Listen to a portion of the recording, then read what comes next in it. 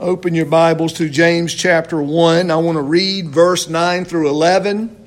And if you would, stand with me for prayer and then the reading of God's Word. Let's pray together. Now, Heavenly Father, we come in your name to hear your word about riches. Give us wisdom. Lord, save us and deliver us from the cultural war of greed and envy. Deliver us, Lord, from those false philosophies and ideas that teach that all men are equal in the sense of gifts and graces, and that, Lord, we can have by not working, and that what we have makes us, Lord, in some ways special. Correct us. Lord, lead us in the paths of righteousness. Lord, for your name's sake we do pray. Amen. Verse 9, beloved, of James chapter 1. But the brother of humble circumstances is to glory in his high position. And the rich man is to glory in his humiliation, because like flowering grass he will pass away. For the sun rises with a scorching wind and withers the grass, and its flower falls off, and the beauty of its appearance is destroyed. So too the rich man in the midst of his pursuits will fade away. And thus ends the reading of God's Word. Please be seated. Now, brothers and sisters, as I've already mentioned, we live in a day where the cultural war that rages around us, typically in the social realm of politics, is that of class envy, a politics of greed and envy. It seems to be a popular notion and idea for politicians to incite those emotions in us and desires within us that often that cater to greed and envy. By promising things they shouldn't promise, they have no reason to promise, and that is what most of the time we can have what others have received through hard work and effort. And God's blessing, we can have it too, even though we don't put in the hard work, time, and effort. Now, we need to know how to think as Christians, and we need to know how to address these social issues in our own day. Now, we need to think like Christians, and we need to, not only do we need to act like Christians, which we would all say amen to, but we need to think like Christians. And this is what James is so helpful and important to us all. Now, the first thing I want to point out in the text is how James uses contrast to bring these two situations to our attention. Notice we have the poor brother and the rich brother, two contrasts. We also have the contrast of proud and humility, being proud or prideful in this good sense of the word, where James tells the lowly brother of humble circumstances to glory in his high position. Now, he's not promoting this idea of sinful pridefulness, but where the rich are typically proud, James uses that word to describe the lowly. Let the lowly brother be proud in his circumstance. And we talked a little bit about that last week. There is something very real and important when you're put into the circumstance of neediness, dependence, which the poor are in many ways. They look to God. There is a reason why the church has always appealed. The gospel has always appealed that a loving God sent his beloved Son into the world. He derobed himself of that glory for a period of time, incarnated himself in human flesh, born in a manger. It appeals to the poor. It appeals to those who are needful. They understand by the simple reading of Scripture that God cares for them and that God will meet their needs.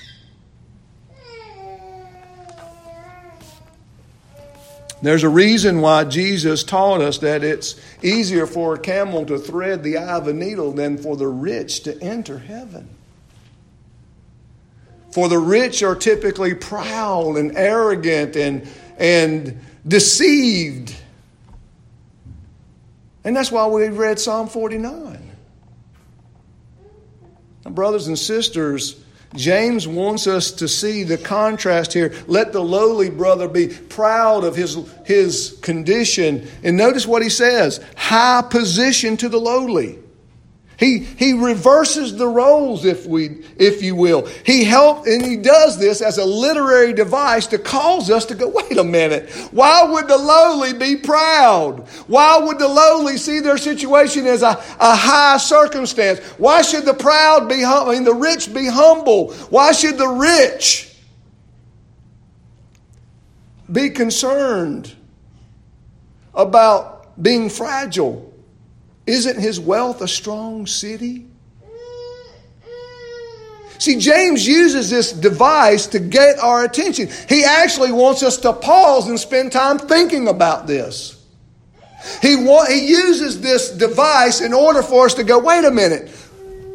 Poor, high, rich, low, proud, humility. Wait a minute. What am I to think about this? And he does this in order so we will pause, spend time reflecting on the role reversal.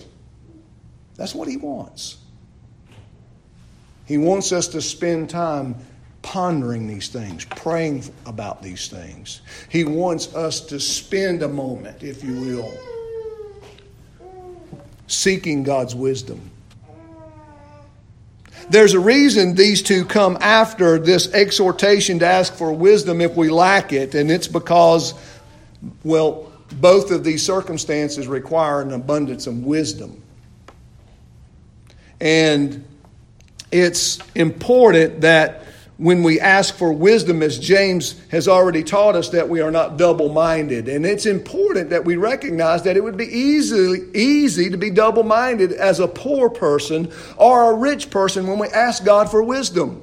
I mean, as the poor, right, you would go to the Lord and beg for wisdom, but with the temptation of what? He's not going to answer me. Look at me. I'm poor. I'm of a low condition. The Lord's not hearing me. I'm nothing. That is, this self-deprecation is not useful. Now, we are low, but self-deprecating is a whole nother matter. The rich could go and ask God for wisdom. Well, that's because that's what James said. That's what the preacher preached this morning. But you know what? I don't really need the Lord's strength, encouragement. I don't really need the Lord's protection because I have lots of money to protect me. Double-minded. And the Lord's not going to give him wisdom because he's double-minded. So it's important that when we find these situations, or what we think about these situations, is that there is a certain attitude the poor must have, and yet there is a certain attitude that the rich also must have. And then we're going to address, brothers and sisters, the wisdom to the rich this morning.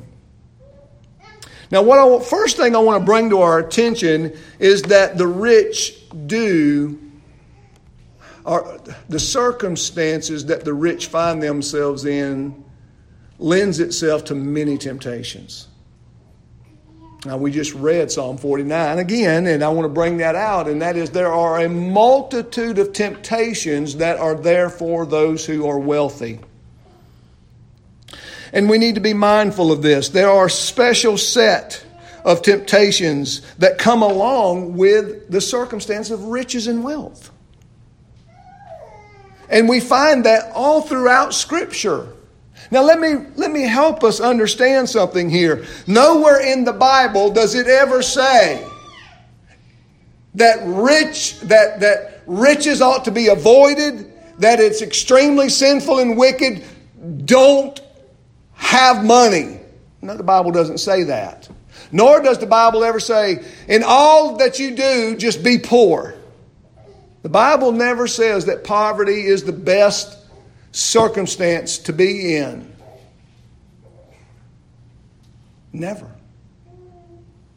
As Christians, we need to see the wars that rage around us over class envy and greed, we ought not participate in. We ought to speak against both. The exaltation of the poor in order to punish the rich and the abuse of the rich to the poor. We ought to speak against both. Because both are wrong in God's sight, and they ought to be wrong to God's children. There's something very true about envying the rich that is wicked. And there's something very true, and James even addresses the abuse of the poor. The rich often are guilty in their greed for more, and to keep what they have is to abuse those who have not, because it's easy to do. Very few people come to the aid of the poor, the Bible says, yet the rich have many friends. We're Christians. We are God's children. We are God's family and God's people, and we are to recognize that we have both types in our ranks. This brother who is rich is a brother. He is part of the family of God. God has not discriminated against him because he's wealthy. In fact, he has become the object of God's favor by granting to him this wealth. The circumstances he has are given to him by God. Remember what we read in 1 Samuel chapter 2. Where does poverty and wealth come from? God. It's God who raises up and brings low. We need to remember this. These are providential circumstances. These are according to God's will and God's decrees. God's decree. We are to recognize that the rich brother is to be mindful of his circumstance as coming from the hand of God and not be tempted to be like Nebuchadnezzar, that all the good that's happened has come from his own efforts and hands.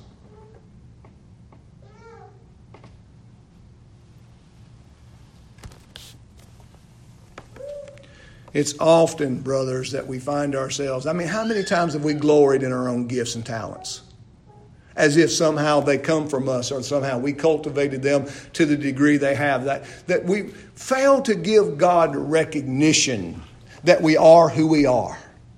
Male, female, black, white. No matter what. No matter what. Let me say this about race. I do not believe in racism. I believe there's one race of people made in the image of God, come from Adam and Eve as our first parents. I believe in tribalism. All of the segregations, all of the tribalism, whether it's rich and poor and black and white, Hispanic and Asian, all of this is nothing more than tribalism and prejudice and favoritism that the Bible speaks against. There's but two families in the earth. There's God's family and everyone else. And as God's family, we need to know how to think about these circumstances and these situations that we may find ourselves in or be in now.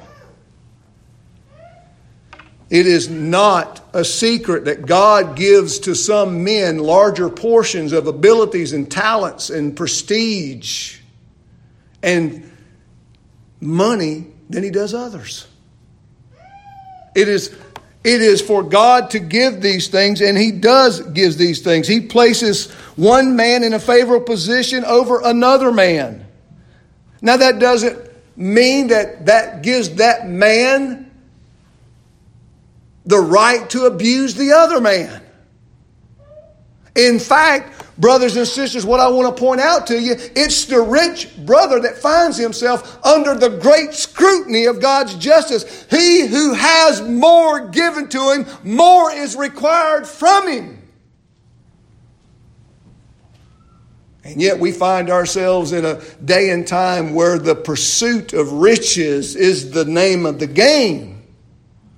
The collection of more and more and more and more over character, piety, and integrity. What the Bible does say, it's better to be a poor man with integrity than a rich man and be wicked. That's what it says. It doesn't say be poor instead of rich. It says it's better. That is, if I have no option. Meaning this, if the only option I have is to sell my soul to the company store and to become wicked and notoriously evil and sinful in order to be a part of that social organization, I should rather choose poverty instead and not sell my soul to the company store.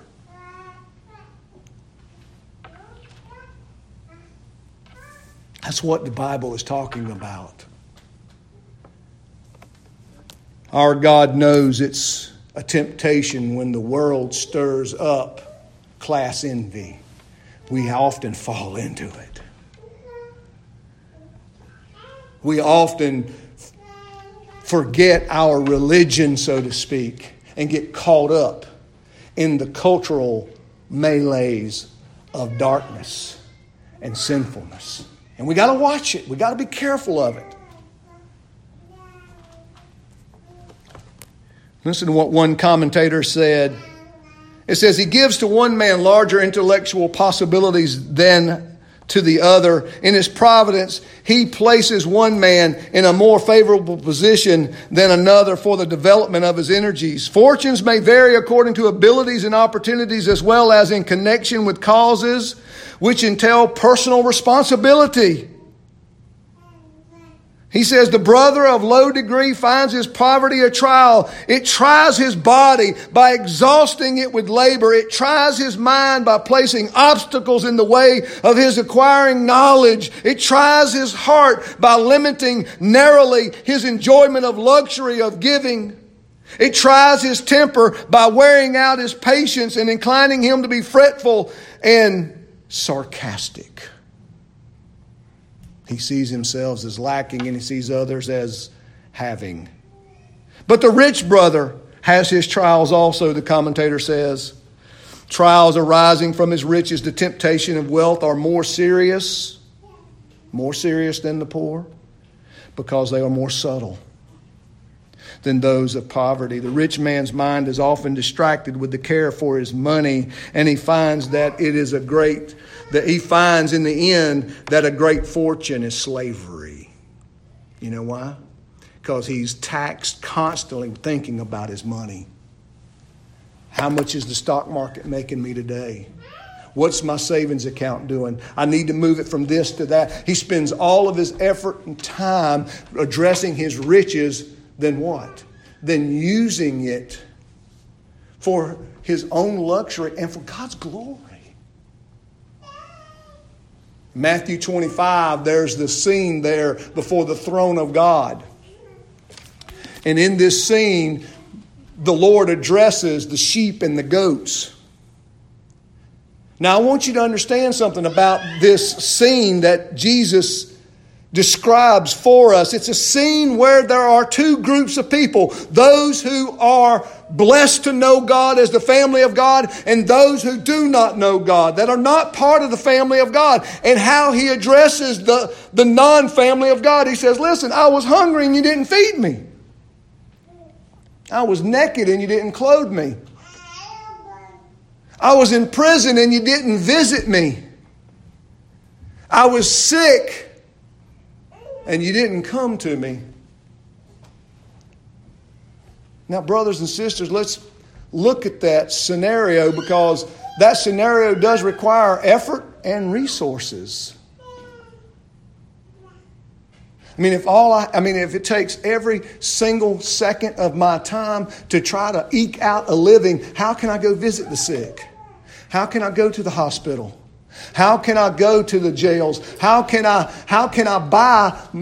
If it takes every bit of my energy and effort to make enough money to provide for the food of my own family, which I should do, how can I go provide for someone else? It's not an exaltation of poverty, and he doesn't exalt poverty and say, listen, you should really strive to be poor. No, he says, listen, you didn't utilize your time, effort, and resources in order to bring aid and refreshment and strength to the suffering saints. He looks at the family of God and he says, oh, you came to me when I was naked and you clothed me. You put clothes on my back. I was hungry and you put food on my table. I was thrown in jail and you visited me. And I was sick and you provided for me. When did we do this, Lord? I'll tell you this much, and this much is true. As you've done to the least, the lowly of these, you've done it to me. Now we have a contrast. We have the Lord Jesus saying those, guess what? Those who were in need were lowly. They didn't have money to buy clothes. Why were they naked? They didn't have money. Why were they hungry? Maybe they lost all their land, part of the diaspora. They were being displaced because they believed in Christ. Nobody would hire them because they were Christians. When did we do this, Lord? When you've done this to the most lowly, you did it to me. Jesus identifying with that class that nobody wants to be a part of.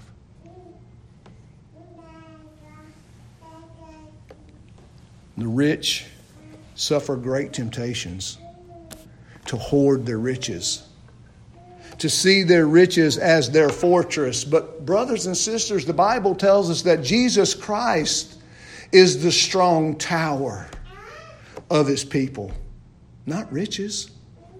I pointed out the frailty of riches last week when I had you sort of remember the house of David. The house of David, the kingly house and line of David. What do we see in Mary and Joseph, who were part of that kingly line of David? We see poverty.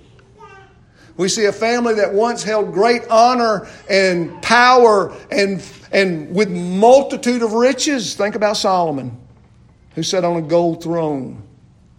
Now, a family that's giving birth in a manger, who can't even afford to have one hotel room for the night.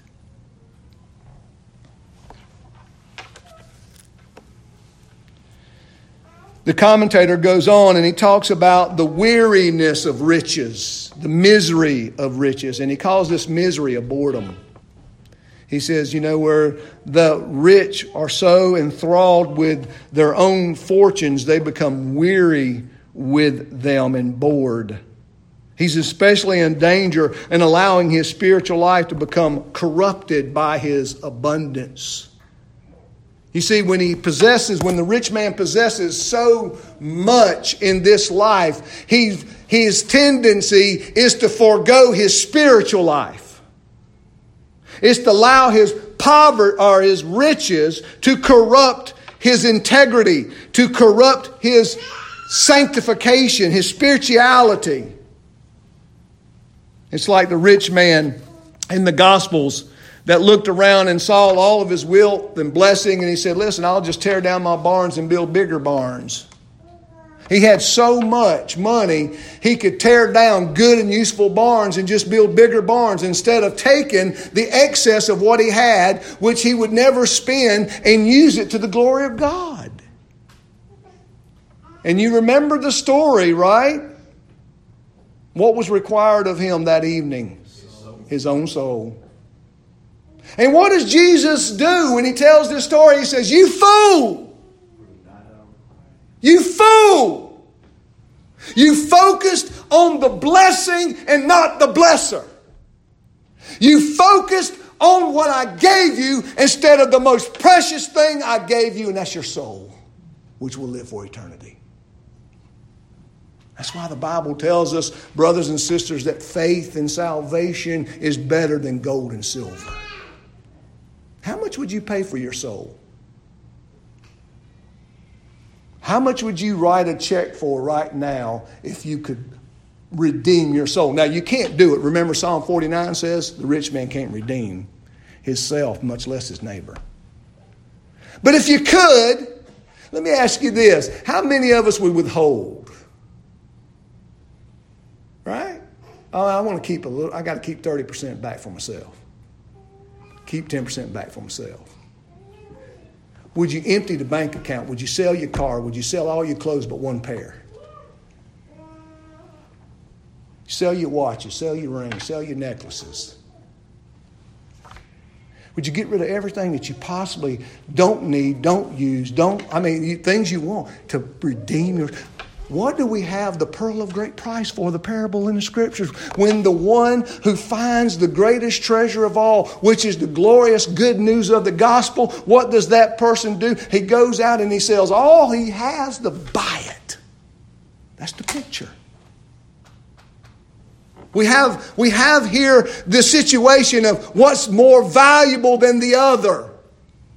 And for the rich man, the temptation is to value his riches or her riches over that which is the most precious and most valuable, which is God's glory is the most valuable. God's glory over your soul. God's glory first. None of us are worth God's glory. God's glory is primary. Primary. That's why Jesus said, seek ye first the kingdom of heaven, and then all these things will be added unto you. God's glory is first. God's kingdom first over your kingdom. God's glory over your soul. God's glory over your comfort. God's glory over hardship. God's glory over any of the circumstances you might find yourself in this life.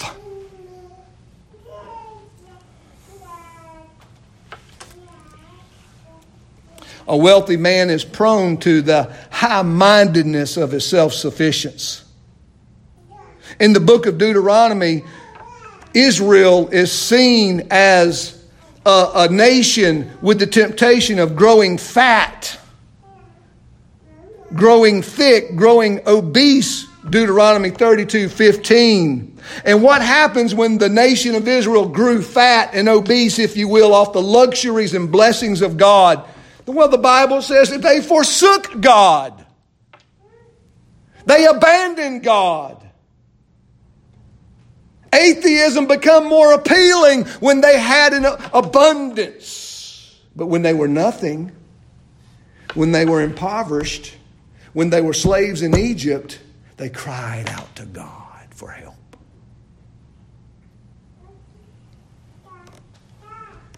Deuteronomy tells us that God warned them through Moses as they were about to enter the promised land. He says, listen, when you go into the promised land and you eat from vineyards you didn't plant, when you eat from the fields you didn't plant, when you live in houses you didn't build, when you partake of all of these blessings that you had no hand in, be careful, be careful, be careful that you forget me and not obey my commandments. For I'm the one that brings you into this good land flowing with milk and honey. And I am the one that have blessed you with all of these blessings. Now, brothers and sisters, the world would have our children pursue riches as their occupation. But I'm here to tell you we should be cautious about becoming rich. I wouldn't say forego becoming rich as the Lord blesses the work of your hands, as He increases your investments, as He causes your job security to grow, as He causes you to be a blessing to your employer and you increase in all that you do. Guess what? By God's providence and wisdom, you've been granted a multitude of wealth to do for His own glory, and you're good. But to pursue riches, there's great temptation. In the pursuit of riches, there's the foregoing of your own soul. That's why Paul said, with the love of money is the root of a multitude of sin. And he had to warn preachers, of all people, right? He had to warn preachers against the love of money. There's a lot of preachers, I believe, that are guilty of the love of money. And they stand in pulpits and they won't preach the truth fully, because they don't want their salary cut. They don't want to lose their salary. They don't want to lose membership. There's a lot of men in the pulpit that would dare not challenge their congregation with the cultural wars because they don't want to upset anyone. Brothers and sisters, that's nothing more than the love of money.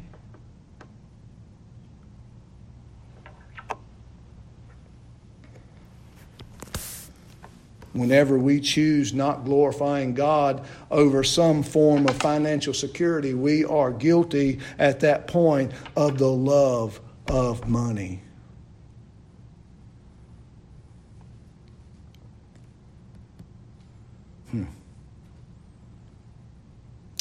How does the rich, what wisdom here is offered to the rich brother? Well, first of all, notice what the text says. The text tells us that he ought to glory in his humiliation. You know, church is not the place where class envy should exist. For we are all one at the foot of the cross. No one is going to go to heaven based upon how much money they made or how much money they have. And no one's going to go to heaven based upon what they don't have and what they've lost.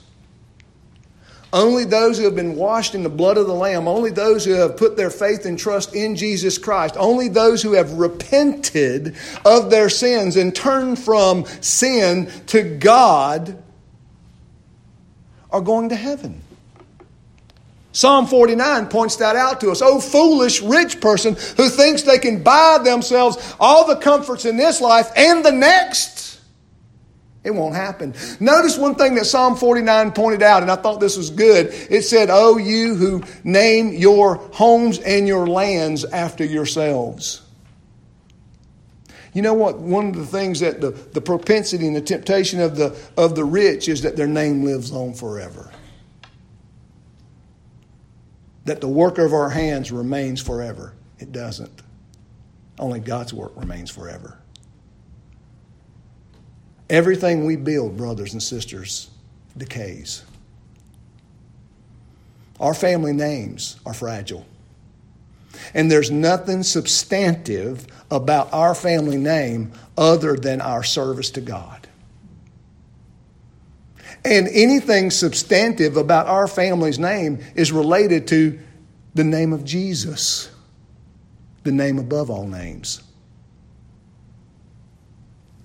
Now, brothers and sisters, listen.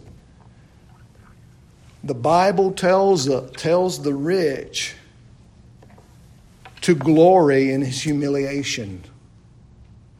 Now, to do that, the wise is if the rich person is going to have wisdom in this life, he's going to have to divorce himself from the philosophies of this world that speak of his greatness, an example. Okay, that is, a man should be an example if he's a man of high character and integrity, not of his possessions.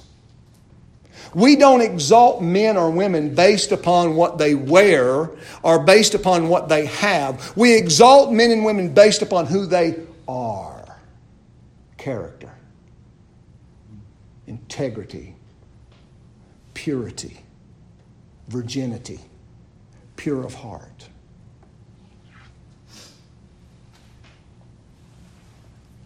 That's what Scripture highlights.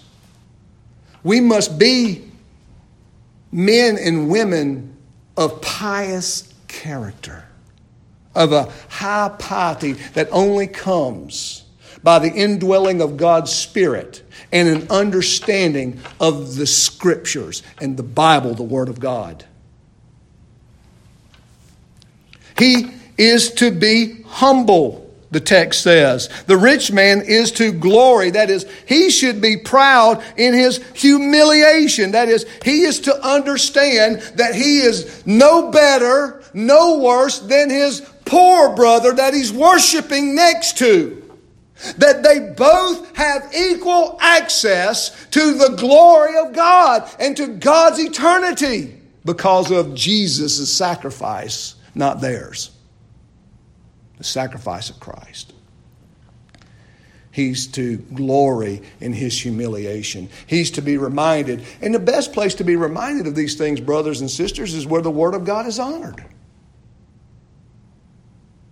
I mean, if I was a rich person, I would not want to be in a church that wanted to build halls and name them after myself. I want to be in a place that honors God. I want to be in a place that reminds me of my frailty. I want to be in a place that reminds me that providence is these circumstances come from God and not my own doing. I want to be in a place that brings glory to God and not to the names of men and women. There's nothing wrong with honoring people, but there's everything wrong with honoring the wrong kind of people. And if we're honoring them for their riches and solely for their riches, we've done a great injustice to the glory of God. The Bible tells us that God owns the cattle on 1,000 hills. The Bible tells us that God owns everything. That He possesses all things. And yet, how has God used His riches? In bringing Himself glory, He decided to save wretched sinners who hated Him, who opposed Him. He decided to use His glory, His riches, His power and authority to interject into this world His glorious, blessed Son, that He might come forth and live as a true man and give His life a ransom for many. So that by His poverty, we would become truly rich. See, the rich man is faced with the reality that this life is so much more than money. It is so much more. That the joy in this life, the joy, the happiness, the luxuries of this life are not all about air conditioning. It's not all about the fine and nice clothes. Nothing inherently wrong with any of that. But it has to go beyond that. They're blessings. And blessings come from a blesser. And that blesser is the God of all glory. And His Son is Jesus Christ, who is the only Savior of all men. You see, beloved, he must learn that he must glory in his own soul more than his riches. He must glory in the kingdom of God more than his riches. He must glory and strive for the blessing of God's name more than his own name. Rich men love to have their name. They love to have their name put on things. That's what Psalm 49 talks about. Rich people love to have their names plastered all over stuff. And that's an infection. That's a contagion to true piety and integrity of character. When first and foremost, he ought to be concerned with God's name. Because it's God who gives riches. And it's God, brothers and sisters, who take away riches. Think about Job. Job was a wealthy man. And God took all he had away from him to make a point and to demonstrate that it's God who is to be believed in, trusted, and rested in. And it's God who has the power to give wealth and to take it away. And that's what Job said. Naked I came into this world, naked I leave. Blessed be the name of the Lord.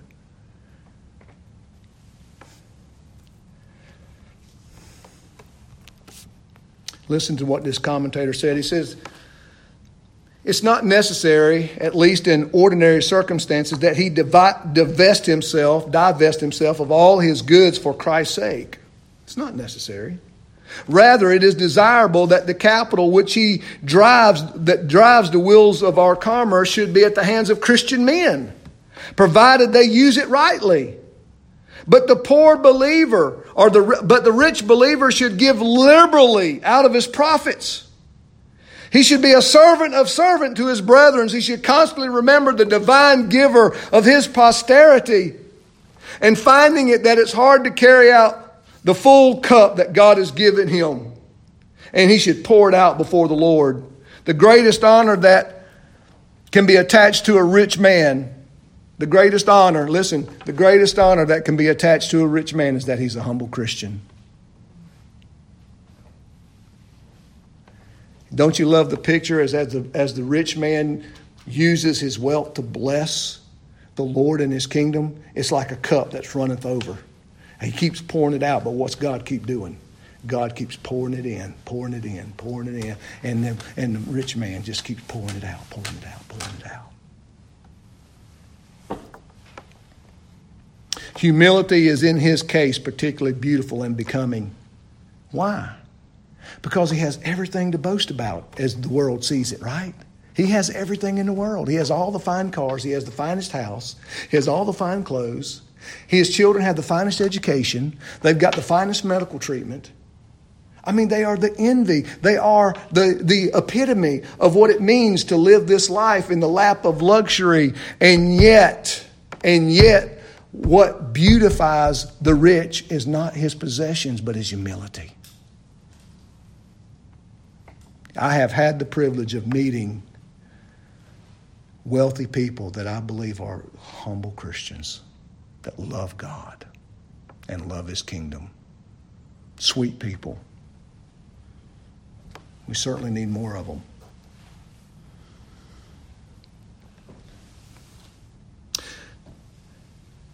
The commentator says when that is the rich man, when he realizes his own guilt and sin, he ought to feel more humbled that God's providence is filling his lap out of the luxury of plenty. I don't deserve this. That is when he sees the guilt and he sees when he knows the depravity of his own mind and heart, when he sees the depth and the gravity of his own sin and his own unrighteousness, the very first response is, I don't deserve any of this. And yet God, in his grace and mercy, gives it. That's humility. Humbleness. Notice what the text tells us again. It says not only should he be humble, but look at what it tells us he should be humble. Why he should be humble? Because like flowering grass, he will pass away. For the sun rises with a scorching wind and withers the grass, and its flower falls off, and the beauty of its appearance is destroyed. So too the rich man in the midst of his pursuits will fade away. The picture here is interesting because James promotes it in the past tense. That is, the rich perish in the midst of their pursuits. It's in the midst of their endeavors. It's in the midst of all of the things that they're doing. They're cut off. And he describes the rich man like grass. Like flowering grass. And the idea here is this sort of Middle Eastern wind that comes that's so hot because of the sun that the grass and the flower comes up and that flower blooms, and the wind is so scorching hot that they only last a day and they shrivel up and die. So the rich man is like that. Now, we are all like that in one sense, right? But he's emphasizing the life of the rich. Why? Because they have everything. We're going to live forever. We're going to freeze our bodies. We're going to do this. We're going to do that. We're going to have all of this research. We can do all of these things because we have unlimited or lots of resources. And the Bible says, come back to reality, my friend. Your life is fragile.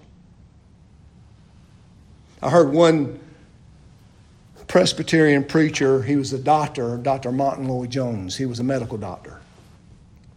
And in preaching a sermon, he began to address the rich. And he said in all of his days of being a doctor, He said when a man, and he was dealing with the disease of tuberculosis. He says, you can take the most wealthy person in all of England. That's where he preached. That's where he was preaching. He said, I can take the wealthiest person in all of England, and he will give you every cent he has to be able to catch the next breath. He says, you take a man's breath, and you take his life. And he said, when you can't breathe, you will give everything you have for the luxury of breathing. A grasp of God's air. Fragile. Now, brothers and sisters, we're all decaying, but how much more the rich man who has the mentality that they are going to live forever, they're going to put their names on everything, and their names are going to live on and on and on and on. Not so. The Bible says that the house of the wicked will be forgotten. The Bible says that the wicked store up their wealth for the righteous. Blessed are the poor. Blessed are the poor in spirit, for theirs is the kingdom of God. Theirs is the kingdom of God. Blessed are the meek, for they shall inherit the earth. The things that men and women strive and fight for and give their souls for, they won't even inherit. The meek will. The meek will inherit the earth. They're like grass and flowering grass that springs up, and they perish along the way. Now, brothers and sisters, let's be serious. And both the poor and the rich are close to a lot of temptation. But the rich are tempted beyond ways that the poor are. They're tempted to be high-minded, arrogant, haughty. They're tempted to have an elitist mindset. Now, the poor may be tempted with greed and envy. But brothers and sisters, I want to here tell you, I don't know what you would choose, right? I hope you would choose integrity and character and purity over riches. But I hope you will work hard. And I hope you will seek the blesser. I hope you will honor God's name and He'll bless you. I hope you will use what you do have for God's glory. I hope that we will all learn to use all that God has so blessed us with to bless His name. That we would all be wise in the midst of our pursuits and remembering what we have today can be taken from us. It can be taken from us. You may be rich in health. It can be taken from you. You may be rich in friends. They may all turn against you. You may be rich monetarily. In 2008, a lot of people lost their riches. The downturn. A lot of people lost all their savings. A lot of people went bankrupt, lost their houses, lost their jobs. They would find themselves in a place they thought they'd never be. The sad part about it is they did it all without the Lord. Brothers and sisters, let that not be true of us as God's people, God's children.